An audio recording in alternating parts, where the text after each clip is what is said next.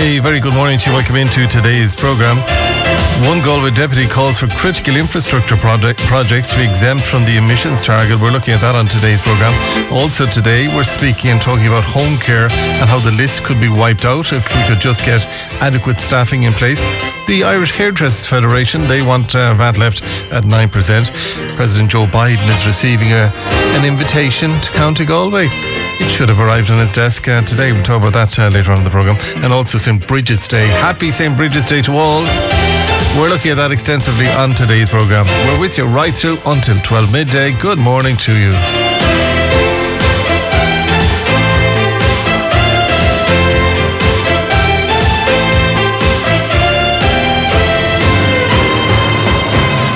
Now, there's been a flurry of activity in relation to the decision by An Bord Pleanála by the courts to refer the outer ring road of Galway City back to An Bord Pleanála. But there's concerns over what might happen and might not happen when it comes to climate change legislation. I was in Dublin yesterday. I did not get to see the primetime programme last evening. I've recorded it, so anybody sending in comments on that, we can read them, but I didn't get to see it. But I want to go to Deputy Eamon O'Keefe, who joins me on the line, because he's going to talk to his parliamentary party today, and he's putting forward a counter proposal in relation to an all of government support. He joins me on the line today. Deputy O'Keefe, good morning to you. Good morning to you, Keith. Thanks for joining us today on the programme. Now, you feel quite strongly about infrastructure in this country that needs to be built and needs to be built quickly, including the bypass for Galway, the outer city ring road here. Well, more importantly, I passionately believe and always have in coherent government policy. Mm-hmm. And the reality is there is only one government in the country. And I remember at times you might have had, when I was Minister of Rural Development, because it goes across so many departments, you might have had representatives from different departments there. And each would be fighting its own corner as if they were rival companies, rather than agents of one government, which is the government is the 15 people at the cabinet table. And I used to say to them, look, there's only one government in this country and we have to act coherently. And I've never changed my mind on that. Now, we seem to have an incoherent policy on transport. On the one hand, the government approved the National Development Plan, and that took climate into account, and it includes the Galway Outer City Bypass, but it also includes a lot of other roads. Now, it would appear that there's a difficulty with the Climate Action Plan because that seems to be going in a contrary direction. We also have the situation where the Minister of Transport has ordered a review of a very new strategy that was only published in 2016, a 20-year strategy for transport in Galway City, a comprehensive strategy that included active travel, that included public transport, and included the road. And that's already been reviewed. And of course, as long as that's been reviewed, it will be very difficult for the Bord Pleanála to make a final decision. You also have the Climate Action Plan, and it seems that the Climate Action Plan didn't account for the projects in the NDP, and that some of those, because they're going round towns rather than going straight through and bashing their way through the middle of town. Can you imagine if you bashed your way with a new road through the middle of town, the shortest route, the difficulty that would pose? So it would appear that the Climate Action Plan didn't take into account that there will be more emissions in the short term. Now, I don't believe they'll be there in the long term because we'll get fossil-free vehicles. But in the short term, there will be more emissions if you go around the thing rather than go through a thing. And they should have put in mitigating measures into the Climate Action Plan, how we were going to achieve our targets, allowing for the implementation of the National Development Plan.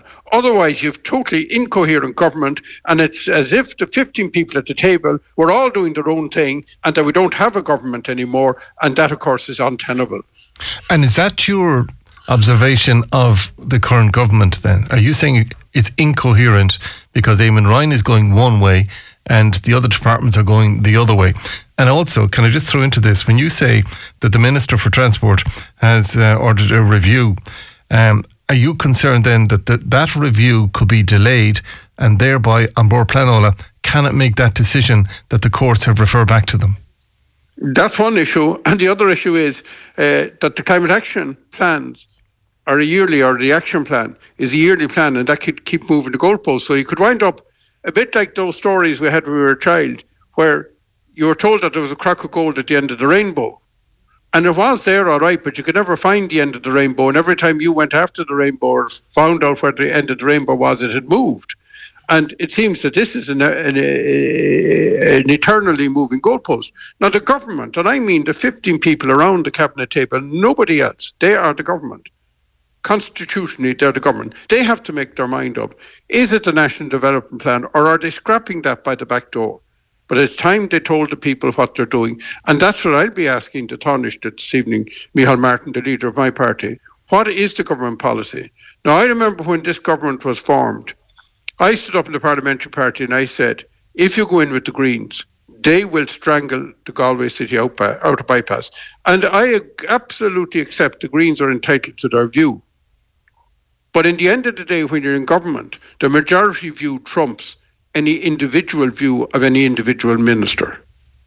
And there are many decisions made at the cabinet table, and I was party to some, that you mightn't have liked. But once the decision was made, you had to go with the majority. And are you concerned then that there's a conflict between Eamon Ryan's thinking and what the rest of the cabinet have agreed to do? And what happens, I mean, if he refuses to toe the line as you're outlining to us there, that could bring down government. Well, so be it. I mean, yourself, you're not going to get the Dublin ministers. Somebody said to me about this, the Dublin ministers, the Dublin-based ministers are not going to bring down a government for a city bypass in the west of Ireland. Well, first of all, this could affect, for example, the Galway to Limerick road around the Dare. This could affect all sorts of roads around the country because the same principle is involved in most bypasses of towns and villages. And Eamon Ryan was espousing bypasses himself. But inevitably, if you go around Mallow, you go around the Dare or these places, the roads that were going through the towns or villages was the straight road. And when you go out around the outskirts, you obviously add miles. And that would appear to possibly cause a problem because if the road is slightly longer, it means under current conditions, and I stress that, as long as we have fossil fuel vehicles, it does mean extra emissions. Now, the obvious antidote to that, of course, is to rapidly bring in fossil-free cars, which would be electric, or other vehicles, which would be hydrogen. And Galway is progressing, and I am a huge proponent of the introduction of hydrogen for boats, for trains, for heavy goods vehicles, etc., because it's a very efficient fuel and it can be made safe. And we will see developments in that in the near future. But that's another day's work. But the reality is this has implications for the whole National Development Plan, which is a government plan. And what I'm saying to you is you cannot have incoherence in government. You cannot have government policies contradicting each other. And the government as a whole has to decide, is it for their own National Development Plan or is it not? And if it is, how are they going to deal with climate in a way that's compatible with the National Development Plan? That's all I'm looking for. And you don't believe it is currently? No, I think there are anomalies there. I hope they're sorted out. I hope we get a clear way forward. I believe that if we want active travel and public transport in Galway, which we surely do, and if on the other hand we want the 80,000 people who are west of the Corrib River to be able to get to the rest of the country, not only to the east of Galway City, but to the rest of the country, without having to go the whole way around Lough Corrib, I think what we need to do is build the road around Galway and not force everybody from Connemara who wants to go the direct route to the east. And it is noticeable where I live up in Carnamona that more and more people going to West Connemara are coming the long way around through North Connemara to avoid having to go through the city, because in many cases now in West Connemara it's actually quicker to avoid Galway City. If you're coming down in the evening, for example, between 4 and 7 o'clock, you're probably quicker if you're going anywhere west of Mam Cross to come via Carnamona and keep away from the city totally, even though it is a longer route. So you're saying that for people that are coming to the west of Ireland or going, say, to Clifton or going to Ballyconneely or otherwise, that they're better off to take the motorway down, get off at Tuam and then go cross country into Ballinrobe, upwards into Carnamona and onwards from there. I give you the timing. You don't have to go to Baton Road, but there's an even shorter way.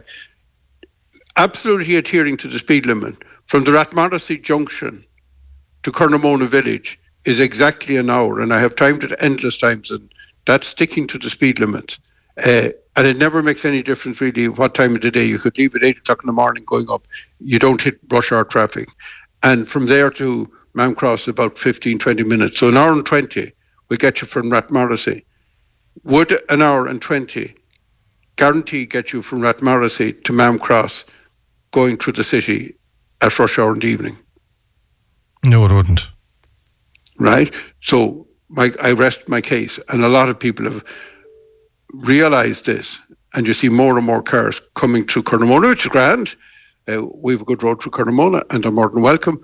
But, that's burning even more fuel, because you're going the long way around. Can I just an event, and we might finish out on this one. I actually think that this is an east versus west discussion that we're having, because I had to go to Knocknacarra again today, and I had to do a drop off that took me 30 seconds to do, and I left the house at 7:25, and I did the drop off in Knocknacarra, and I was on the Rahun Road, and I didn't get here until 8:15. That run, if I'm coming into work in the morning time, it takes me 12 to 14 minutes to get into work in the morning time. That run took the guts of 3/4 of an hour or more. I think it's an insult to the people living in Knocknacarra, Barna, and the rest of the West, that they're stuck in cars in the morning time, sequence of lights, it's chock-a-block with cars, and all they're trying to do is get to Parkmore or somewhere else to get to work, but they have to go through the city and they have to get stuck in it.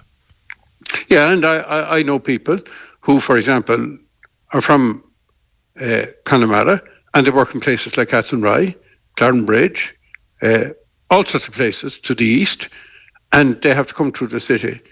And all they're doing is clogging up and making the city dangerous in terms of over amount of traffic, where what we need in the city, as has been rightly pointed out, are cycleways and walking options and very good public transport options for those moving around within the city boundary. We had the debate last week, you and I, about more buses to places like Clifton, more trains, try get as many people onto public transport. But there again, public transport's terribly dependent. And one of the reasons people tend to take trains over buses is that trains have a free right-of-way, and buses tend to get caught up into traffic because you have bus lanes part of the way and so on, and the next thing they hit the log jam and they're caught again. And therefore we need dedicated busways. But to do that in Galway, for example, you have to take out the Salmon Weir Bridge. Already the O'Brien's Bridge doesn't have traffic east to west, so that leaves you with the Wolf Tone Bridge down at Jury's Hotel and the Quincentennial for the 80,000 people a day who are west, who want to go east, and all of the people of Ireland who are east who might want to go west, and lots of people have business going to Connemara. And we know that Connemara is losing business and losing attractiveness for companies and so on because of its inaccessibility. All right, we won't sort it today. Good luck. What time is that parliamentary meeting with this Orange System? Our parliamentary party is every Wednesday night at 6:30. Well, we'll see what comes out of that. Maybe Fine Gael will table a similar motion, so at least you have 2/3 of the government, and they have a legal responsibility. As you said, those 15 people sitting around the table. David Eamon O'Query, thank you for joining us. Keith, I'm sick and tired of those people objecting, completely disregarding us in Connemara, as if we don't matter, this caller said. And Keith, it's no wonder we're gone the way we are. It's 21 years ago that I received a letter stating that trial holds on my site to see if ground is suitable. They should take a look at the traffic coming through Corbally and through Ballybeg and through Kieran and onto the city via the Lettra Road. It's crazy. I just this morning just threw me over the edge. Sitting in the car, listening to the radio and not moving. I mean, I was at the Rahun Cemetery. I came out from Bremini Dog Care. That's where I had to drop Katie's dog to.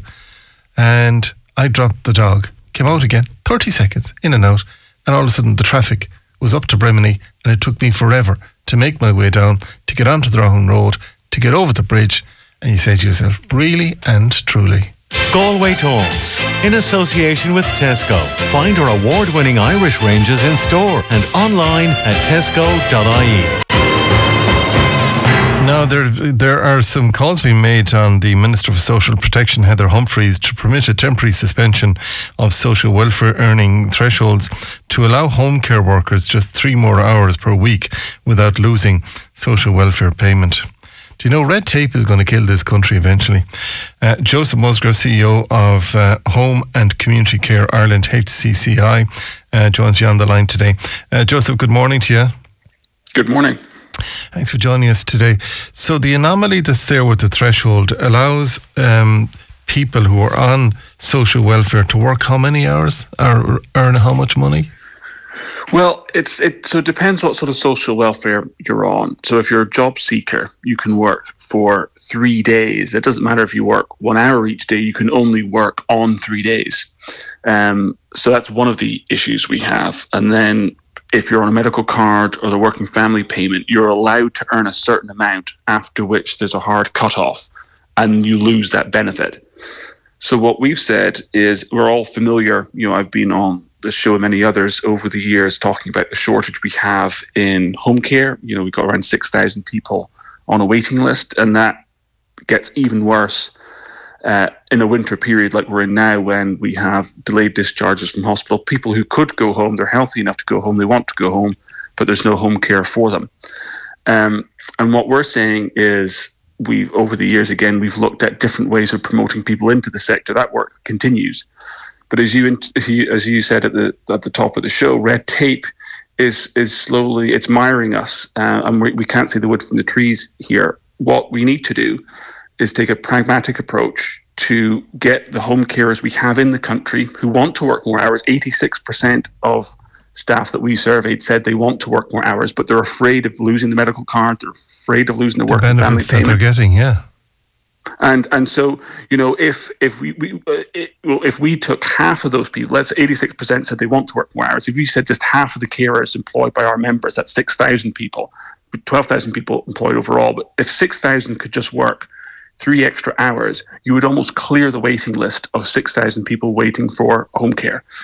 And it seems like an obvious solution. And the government themselves have admitted that the hard cutoffs they have in the threshold, because they don't taper off, they've admitted themselves it's a problem. And so I just think we need to move forward with a solution rather than be cautious. But the situation is, first off, the person that has the social welfare benefits that are trying to better themselves by working what they can work. I mean, if they could work that extra 3 hours and assist with the crisis that we're in when it comes to the lack of personnel, it would better themselves as well.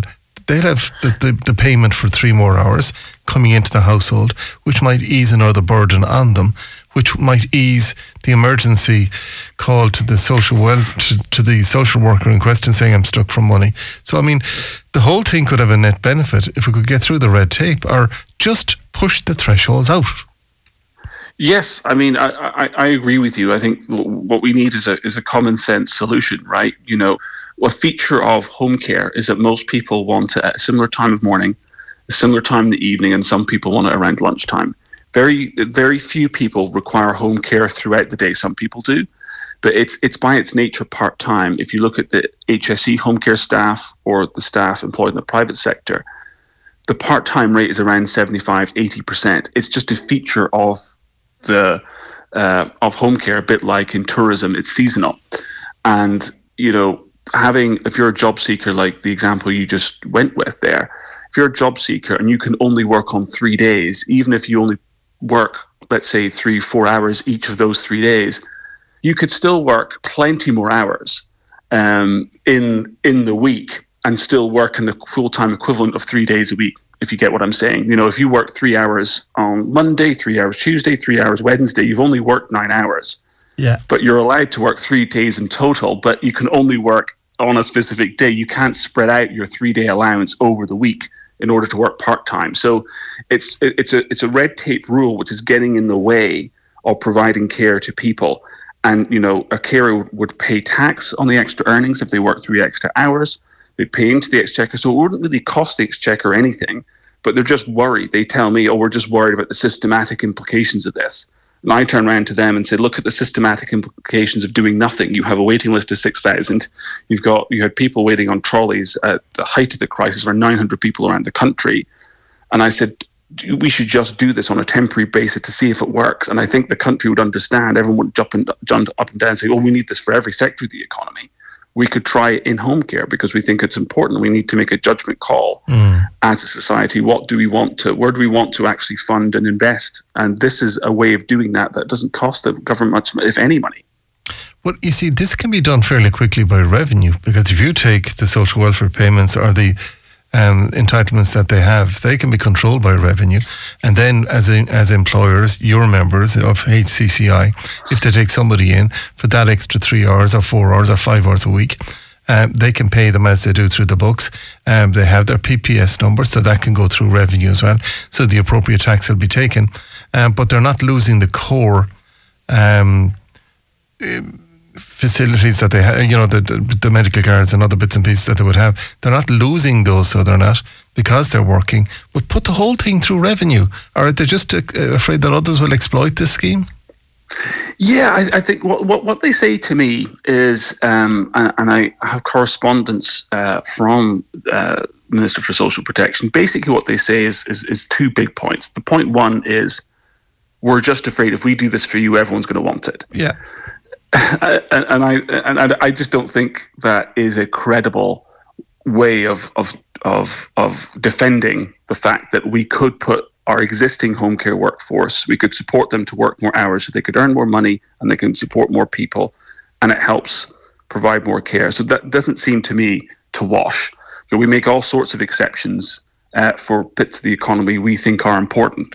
Lord knows the multinationals get a pretty good tax rate. We've made a choice that we want them to invest here. So we need to make a choice to support our home care staff if they want to work more hours. I don't accept that's a good excuse. The other thing they say to me is, well, you just need to pay staff more money. And then you'd get more people working and therefore you wouldn't have this problem. And that flies in the face of the fact that most people are part-time. 80% of the staff are part-time. And therefore, if you paid part-time staff more money, they would work less hours, because if they work the same amount of hours for more money, a lot of them would start losing some of these social welfare benefits that are key supports to them, like the medical card, like the working family payment, which are tied to the amount of income you can earn.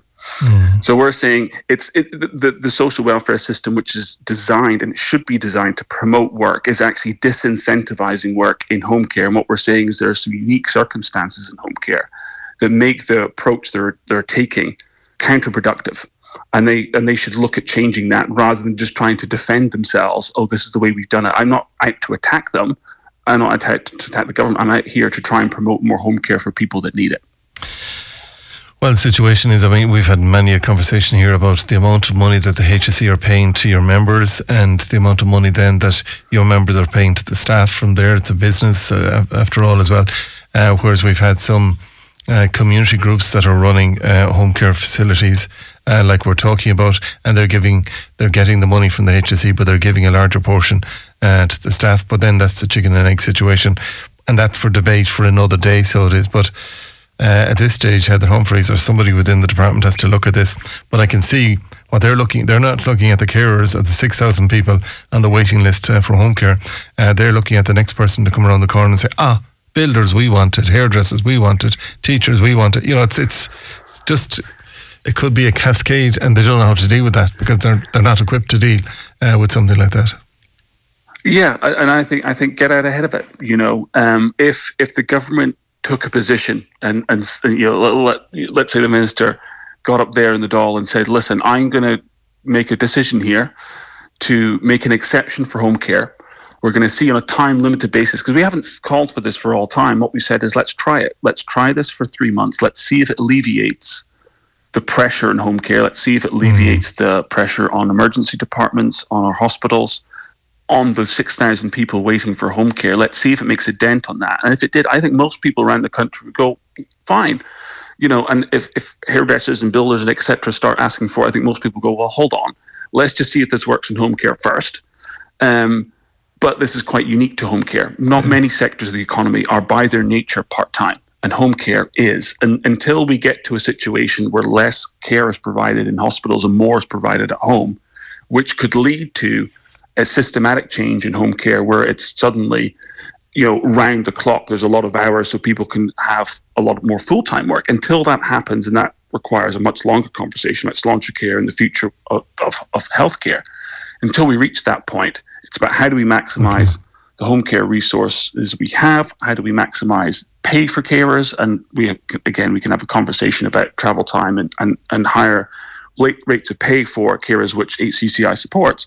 But right now what we're looking at is every winter we go through the same thing of delayed hospital discharges. Every year we're looking at increased home care waiting lists. Let's put an end to that cycle and be bold and be a bit imaginative about how we solve the problem. Well, let the minister or any of her officials or somebody in the Department of Finance or DFARS or otherwise, let they be one of the 6,000 people waiting for home care, or a family member of those people waiting for home care, and walk for 24 hours in their shoes, and they might just do something fairly quickly.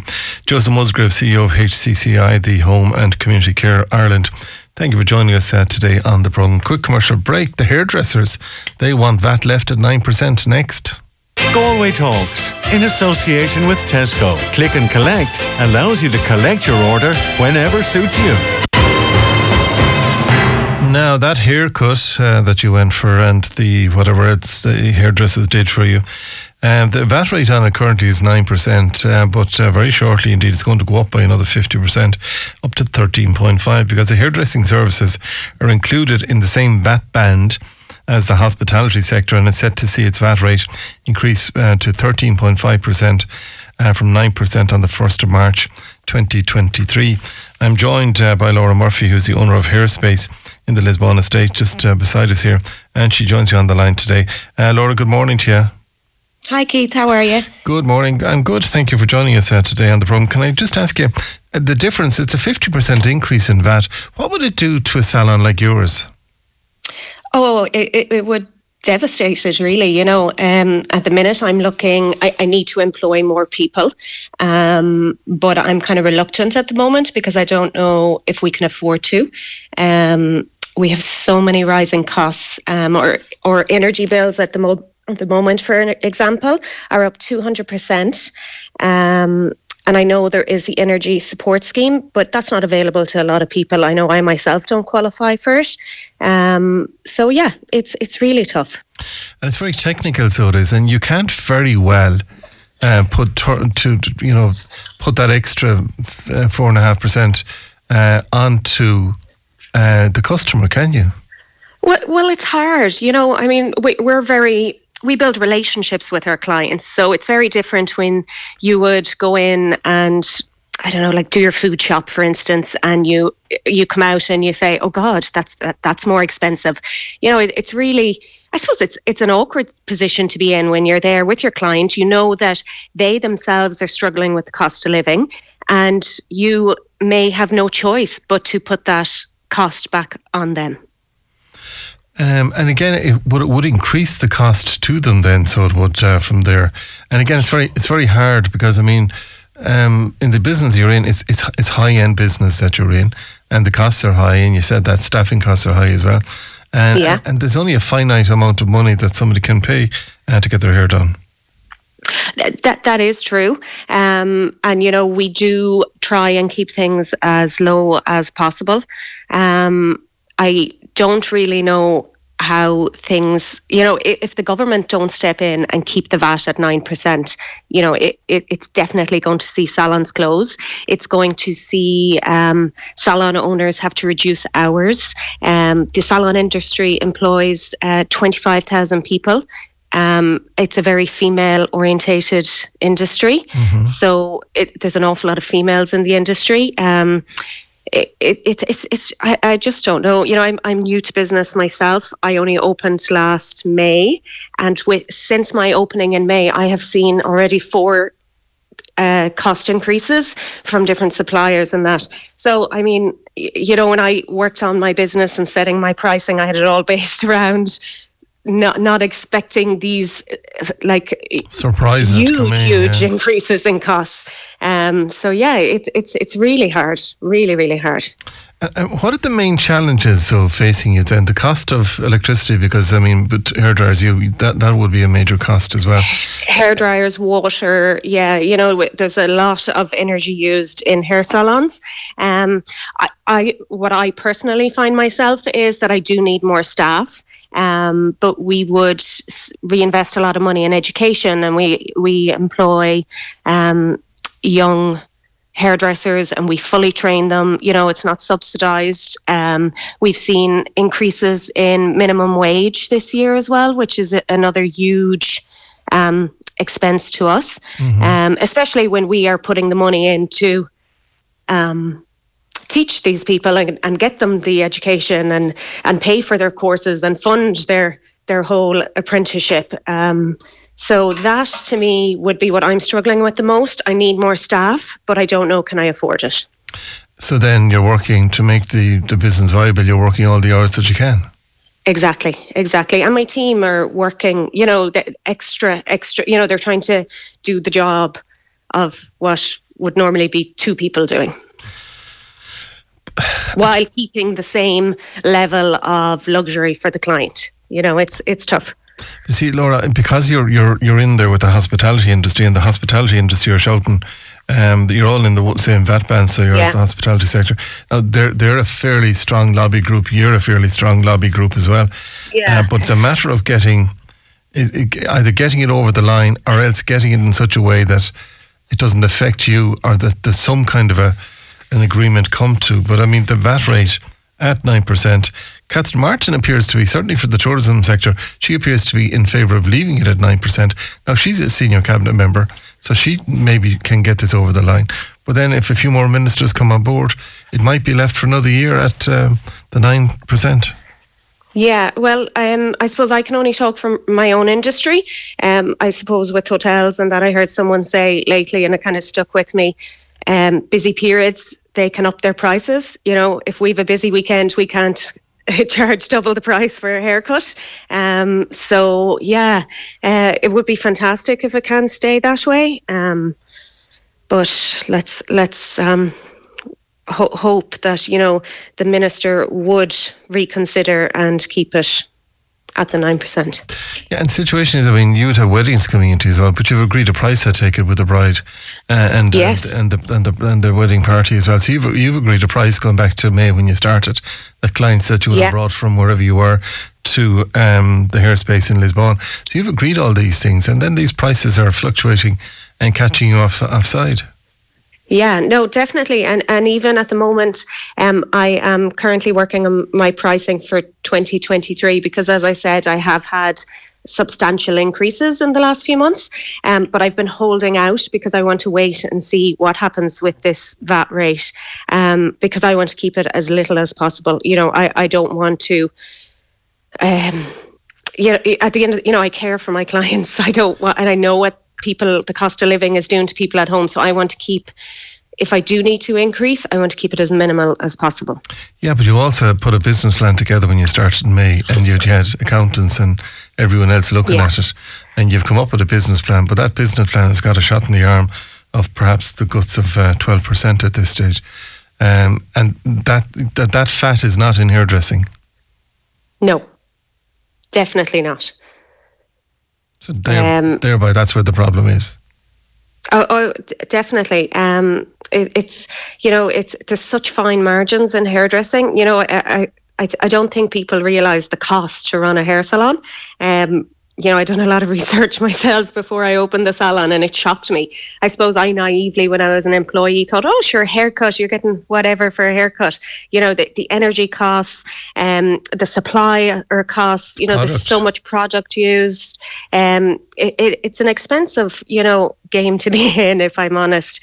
But it's just ridiculous. Like, if this VAT goes up, it's going to disproportionately affect poor members of society and smaller businesses. You're going to see people can't go and get their hair done because they won't be able to afford it, and you're going to see smaller businesses suffer the most. Well, you see, that is the difficulty. But you've put your neck on the block, and you've borrowings, and you've leases, and you've staff, and you've. I'm not being negative, Laura, by the way, today, but I'm being practical. And if the 9% is left as it is, and it gives you another 12 months to get the ship stabilised and get the business stabilised and get your 2023 pricing in and get your staff in and all that. If it gives you a chance to do that, I don't know why they're not doing it. I don't know either, but I'm really hopeful it will. I just think the minister just needs to think about it and realise how detrimental it's going to be. It's also going to drive people into the shadow economy. When COVID hit, it's seen a huge rise in people doing hair from home. It's only going to push more and more people to visit home hairdressers, where the government won't see any taxes from that. It's just... Yeah. Somebody said, just a couple of comments coming in, Laura, today. Keith, don't feel bad if you have to. Tell Laura not to feel bad if she has to pass on the VAT increase onto your clients. It's the times we're in, and people will pay regardless, as they will want to look stunning from there. Keith, the present reduction in VAT rates for hairdressing was not felt by the customers. Now the goalposts are changing. Keith, I also feel it would be correct to leave it at 9% for one more year. Not for Laura, but for everyone else as well, and us, the customers. So there's a bit of yin and yang in that one, Laura, so there is today. Yeah. So all you need to do is get it. Come here to me. Is it your birthday today, by the way, I'm being told in the headphones? It is, yes. You're not going. I won't ask a lady her age, but Zoe that works with you over there, she called us today to say that it's your birthday today. We have to do these things. Yes. Zoe is not getting a lunch today. Yeah, well, what bothers me, I'm bothered. I'm worried now, because you said there when I started that I'm going to kill her. Zoe, get out quick! Make a run for somewhere quick, Zoe. She's not getting a lunch break today. It's okay. That's her fault, and not your fault. What are you going to do? Forget the VAT right now. What are you going to do? What are you going to do for your birthday? Not a whole lot. Chill out, I think. John, could we organise a bottle of sparkling water? Can we afford that? We can. Yeah, we'll drop it. We'll get your bottle of sparkling Galway sparkling water delivered over to you today. Try and enjoy it. Now, you're saying Fiji water, whatever Fiji water. Obviously, it's a young person's drink, but anyway, so there you go. I'm not young any longer. Listen, Laura, you keep strong through this campaign. Enjoy your birthday today, and you can give Zoe a bit of a slap on the neck there. And thanks for joining us today. And somebody else just texted in there, happy birthday to Laura from Becca Lally, listening in Belmullet. Well, good morning, Belmullet. How are you there? Send us down a weather report from Belmullet today, please, if you don't mind. Keith, this caller said, wait for this one. We have sorted the outer bypass, or the ring road. It's all sorted. Just sorted now. Keith, flying cars have been tested in Nevada. They're on the way. They're powered by food waste using a flux capacitor, and there is a new manufacturing plant opening in Athlone. So in a few years, roads will be a thing of the past. Already they're tearing up roads in China and replacing them with gardens and canals. And they're going making these flying cars in Athlone. Flux capacitors. And there's a new manufacturing plant opening in Athlone. So there you go. Flying cars. But John, can you do some work on a flying car for us for tomorrow morning's program, please? Yeah, I know.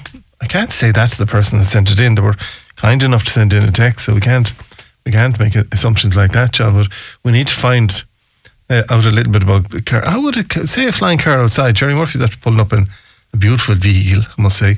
It's white and there's a horse on the front of it. Don't know what brand that is, but he'll tell me soon enough. But how would that car take off? Is it vertical? Is it like Back to the Future? Will it be? Oh, stop it, John. He said it gallops. Yet to come at the programme, Jerry, just look at motoring today for us. We're also indeed looking at St. Bridget's Day. Have you memories, by the way, of making St. Bridget's crosses, because I do, from the rushes. But have you memories of making them, and how did you make them, and how did you bind them together, and did they stay together, and did you put them up on the wall, and did they go brown? That's all to come. And also that invitation to President Joe Biden to come to Galway. There's 2 invitations gone to President Joe Biden to come to Galway. So that and more between now and 12 midday. It's a Wednesday morning. We're with you right through until 12 midday. A very good morning to you. You can get us on 086 38 33 55 3 with thanks to Rationale Windows. In association with Tesco. Find our award-winning Irish ranges in store and online at tesco.ie.